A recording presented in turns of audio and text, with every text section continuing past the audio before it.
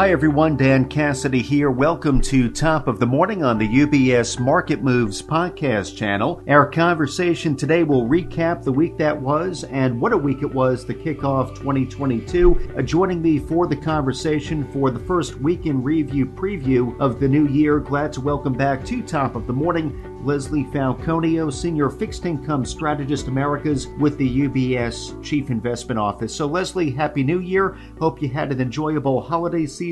Looking forward to our conversation. Welcome back. Thank you, Dan. Happy New Year to you as well. Thank you, Leslie. So heading into 2022, Leslie, investors understood, they anticipated a more hawkish monetary policy direction. Yet on Wednesday of this week, the release of the December FOMC meeting minutes, those suggested perhaps a more aggressive or accelerated roadmap than anticipated. So can you break down the details of the minutes for us? Sure. And, Dan, you're absolutely right. And, after the December FOMC meeting, they sort of set the tone to a bit more hawkish outlook in terms of them acknowledging that the strength of the economy is still on solid footing, and that likely, and as we know, because they took out the word transitory, that inflation will be higher for longer. So the market actually turned a bit more hawkish at that point. And when the December meetings were released, which I do want to just mention to have a caveat. I mean, these minutes were released prior to some of the increases that we've seen from COVID during the holiday season. But nonetheless, I mean, these minutes, although were expected to be hawkish, had a little bit more of a hawkish overlay to them, particularly when it came to discussion of when exactly maximum employment will be reached, which they indicated, maybe sooner than what's going to be initially expected. So if you set a target or goals of price stability and maximum employment, and those goals are being set, then you have to react. So that was the first thing that was a little bit more hawkish. The second thing was actually the discussion about, the balance sheet unwind, and it shifted to, not an if they're going to unwind the balance sheet, but when. And I think that really was something that the market wasn't them, it was a discussion to the market, but they didn't expect actually to go into that type of depth that they saw in the minutes of how much they were talking about it, and particularly as it pertains to how they're looking at the shape of the yield curve. I mean, as we've discussed and as we've written about numerous times, since June of 2020, when the Fed first, increased the dots, right, and became preemptive, the yield curve has been flattening, right? So because the market's saying the Fed is going to be preemptive, therefore there's a possibility that it stalls growth, so the curve flattens. Now, what the balance sheet would do is that it's another way to sort of, tighten financial conditions, if you will. And I'm using the word tighten loosely because they're not really going to be tight for quite some time, but it's a way to sort of mitigate that potential inversion of the yield curve. So that was something that the market wasn't anticipating, and the market took that as hawkish. Leslie, thank you for that breakdown. Now, with respect to the market response, how did investors respond, Leslie, initially to the release of the minutes, and has the Chief Investment Office's longer-term market outlook at all changed in consideration of what we've learned from the Fed this week? Well, the one thing that the market did was that there was always sort of this, after the actual December FOMC meeting, you had like this 50-50 of whether or not there would be a March increase in the Fed funds rate. The market is pricing in, about over 4, maybe close to almost 5+ interest rate hikes in 2020, which makes these hikes like over much more than just once a quarter. So the fact that after these March rate hikes, the beginning of the rate hikes went from 60 to 80, 60 to like 90%, is something that is very hawkish. It's not CIO's view that the Fed is anywhere near that aggressive. We are expecting, rate hikes in 2022 at the latter part, and nowhere near what the market is pricing in right now. Thank you, Leslie. So maybe we can focus in on rates for a moment. I know you're our resident expert on rates, so curious to hear your thoughts on the notable movement, the upward momentum we've witnessed this week in rates, where they may be headed from here. Yeah, in the fourth quarter of 2021, I'd actually thought that we would have reached close to that 2% handle, if you will, in 10-year yield. Meaning the 10-year yield would begin with a 2 and not a 1. And I think that if it wasn't for the announcement on November 26th from the variant and, the unexpected of Omicron, we would have reached that, because the paradox of higher for longer inflation combined with lower for longer interest rates could only last so long.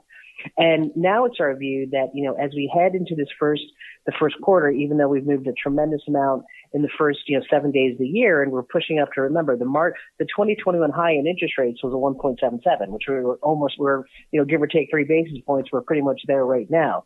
So my expectation is that you will see this continued rate rise in the first half of 2022. I'm not necessarily saying it's going to be a straight line, because there's a lot of things due to the variant that we really need to see play out, even though we believe it will not have an overly material impact on growth. You're going to have these pockets of vulnerability. So it won't be a straight line, but I do think that interest rates really rise. The majority of them will rise in the first part of 22. And I do anticipate, the 10-year yield will be above 2%. And then by the end of the year, it'll come down to around the 2% level. So, Leslie, with that rate outlook, that policy backdrop in mind, if we spend a few moments here on allocation within fixed income, I know the Fixed Income Strategist was just released. As a fixed income investor, where should I turn to for yield at the moment, Leslie? Well, there's two things. We always talk about this yield versus shield, okay, in the fixed income market. And this is something, a bit of a rule of thumb. When you look for carry, right, and if you're doing investment for carry purposes alone, like yield, you should do it in the short end, and mostly like credit. And it could either be senior loans, or if you want to do high yield, instead of senior loans, you want to go really short those in the short end. So that's where you earn your carry. Now, we've been in this preferred allocation for senior loans since, May or June of 2020, because we've been bearish. Interest rates have been bearish. We think interest rates are going to rise. We prefer the floating rate asset. The corporate balance sheets are strong. Defaults are low. The fundamentals are intact. And actually, still remains our preferred sector. Even though senior loans were one of the top performing asset classes in 2021, we really think that this will be, another spotlight sector in 2022 for two reasons. One, we think interest rates rise. Two, because we think real yields are going to progressively become, as they have the first 7 days, less negative, right? So you're going to have real yields rising. And therefore, those people who go into things like TIPS to look as an inflation protection, you have to remember, TIPS, you're long the real yield. So when real yields rise, that goes against you. We think we'll have this allocation, as we saw in 21, if you want to have sort of this quote unquote hedge to a rising or longer, higher for longer inflation, you're going to go into senior loans, which are still fundamentally sound. So that's what we're going to do with the carry. Now, the second thing is, when we talk about shield, is that's for your total return. And your total return is really what you earn in the long run of the yield curve, right? You take on more interest rate risk, you take a little bit more duration, but those have to be a little bit more longer term holds. Right now we're long, we still like CMBS. We think it's definitely cheaper to corporate credit. It has, a few hiccups due to, not going back to the office and travel and leisure, things that we've had in terms of a headwind recently because of the variant, but we still like CMBS. But overall, when we look at how the year will progress, we're going to normalize, right? We're not in a tightening scenario. Financial conditions are not going to be overly tight this year, but interest rates are normalizing. So when we end the year at around that 2% level, you're going to be right back to where you were at the end of 2019 before the pandemic occurred. And because of that, it's not a bad thing to sort of start to add our average cost in that shield, that long end, particularly if you have a heavy equity portfolio or asset classes such as senior loans that have a high correlation to equity. So that's really how we're, focused right now. Our favorite is by far senior loans. That remains. There's no question that, we're starting the year at compressed spreads with the amount of cash on the sidelines in 21, the quest for yield, the accommodation. We've had spreads very, very tight entering in, but just because they're tight, we don't expect them to have a blowout, but there'll probably be a little bit of better opportunity to add as we sort of, as more information is known about the variant and as the Fed starts to shift policy. Well, thank you, Leslie, for the guidance on allocation. I will plug it again that the Fixed Income Strategist publication title is The Endgame, now available up on ubs.com/CIO for our clients, listeners to reference. I will point out that Leslie will be joining us on January 18th here on Top of the Morning for a deeper dive on that publication. So something to look forward to. All right. So Leslie, at this point, maybe we can turn to the preview portion of our conversation. So we're turning the page on an eventful start to 2022. Looking ahead to next week, Leslie, what will be taking place that you'll be keeping an eye on? There's no question that the inflation numbers are going to be key. There's actually a lot out next week, but the CPI data on the 12th will be something that the market is focused on for a number of reasons, as we all know, right? It's been, a huge topic of conversation. It's an indicator of really how, and we'll set the tone of some of the conversation as we go to the FOMC meeting on the 25th or 26th of January. So the CPI and the inflation numbers are really going to be key, and to look at things like how owners equivalent rent, which is 25% of CPI, comes out, and they really want to see whether or not there has been some sort of change in terms of the recent supply chain bottlenecks that we've seen because of the variant. So that's really the key one. But again, there's things like retail sales, there's PPI. So next week is really going to have, outside of today's employment number, now we have the employment part. Now we're switching to the inflation part, which is next week. And I think that's going to be a really key, both on that we see, on the 12th, the 13th, and then retail sales on the 14th are all really going to be indicators in terms of setting the tone to the next FOMC meeting to the end of the month. Okay, so a busy macro calendar next week. I will point out as well that on January 11th on the Fixed Income Conversation Corner, Leslie will be joining us with Dwight Scott of Blackstone. So that will be taking place next Tuesday, something to mark your calendars for. We'll look forward to that conversation next week. Though, Leslie, thank you for dropping by Top of the Morning today. Appreciate your insight, your guidance as always, and we will look forward to catching up with you again next Tuesday. Thank you, Dan. I appreciate it. Have a great weekend. Likewise. Thank you, Leslie. And again, today we've been joined by Leslie Falconio, Senior Fixed Income Strategist Americas with the UBS Chief Investment Office. So as a reminder to our clients, our listeners, the UBS Chief Investment Office does author a variety of publications and blogs that touch on timely market developments, asset classes, and portfolio allocation. These resources can all be located up on ubs.com/CIO.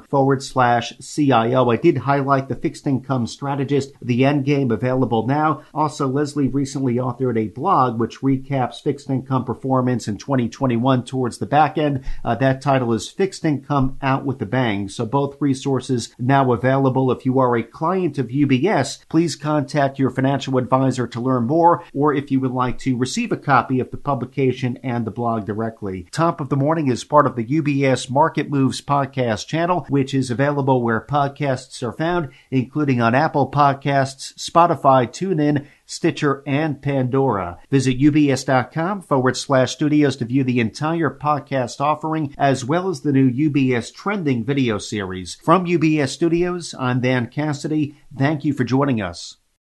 UBS Chief Investment Office's investment views are prepared and published by the global wealth management business of UBS AG or its affiliate, UBS. This material has no regard to the specific investment objectives, financial situation, or particular needs of any specific recipient and is published for informational purposes only. As a firm providing wealth management services to clients globally, UBS AG and its subsidiaries offer both investment advisory services and brokerage services. Investment advisory services and brokerage services are separate and distinct, differ in material ways, and are governed by different laws and separate arrangements. In the USA, UBS Financial Services, Inc. is a subsidiary of UBS AG and a member of FINRA SIPC. For information, please visit our website at ubs.com/working with us. For a full legal disclaimer applicable to the independent investment views produced by UBS, please visit our website at ubs.com/CIO-disclaimer.